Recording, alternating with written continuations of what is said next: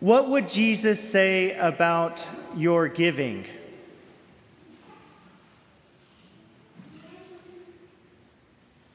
Jesus complimented the giving of the widow because she gave sacrificially.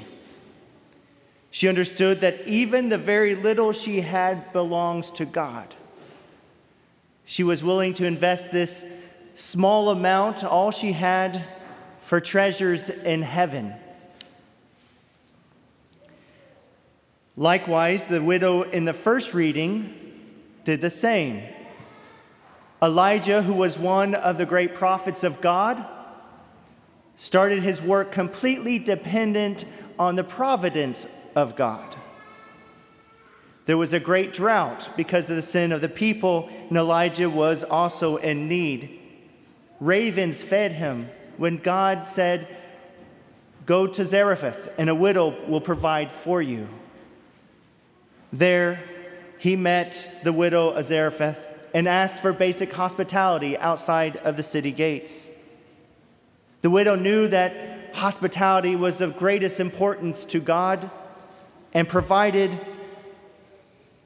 the little she had, actually the last of what she had.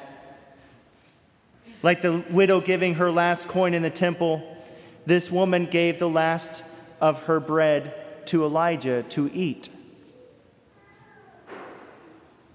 Why does the church highlight these sacrificial moments of giving? Let's hear from a saint, St. Paulinus of Nola, who lived in southern France in the 5th century. He was a saint who had some pretty good friends: St. Ambrose, St. Augustine, St. Gregory the Great, St. Jerome, to name a few. He said that the woman who gave out of her poverty, though she was considered one of the greatest in poverty, that in spiritual riches she had surpassed all the wealthy. She thought only of the world to come and had such a longing for heavenly treasure that she gave away all at once. He then exhorts us, "Let us then invest with the Lord what he has given us, for we have nothing that does not come from him. We are dependent upon him for our existence." This is the thing. For us to store up treasures in heaven, we need to give sacrificially here on earth. This giving is definitely financial because our money represents our time, abilities, our hard work, our investment.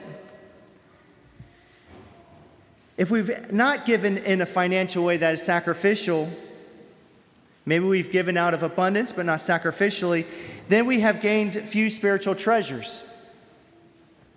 Earthly treasures, yes. Comfort, yes. But not the treasures that matter in the long run. This is why I think that tithing or intentional percentage giving is necessary for our spiritual welfare. We give our 10% because it is good for us. Now, I could speak more about this, but I only have 7 minutes, so I won't. But I will say that what Jesus shows us today is that no one is exempt from sacrificial giving. No child, teenager, adult, or grandparent. As I speak these words, I know some of you are afraid. You might make excuses. You're afraid to let go of some comfort or condition. And to you I say, be not afraid. Be not afraid to give sacrificially. It will only bring about good. We can say the same thing about our time and abilities, helping our neighbor, helping our church, spending time in prayer, where we sacrifice a part of our life for a greater good, offering it to God. Sacrificial giving is not just for finances, abilities, or time. All these three are a sign of a fuller gift of our life. Indeed, all of us as disciples of Jesus need to give our life completely over to him. That is why we are called disciples.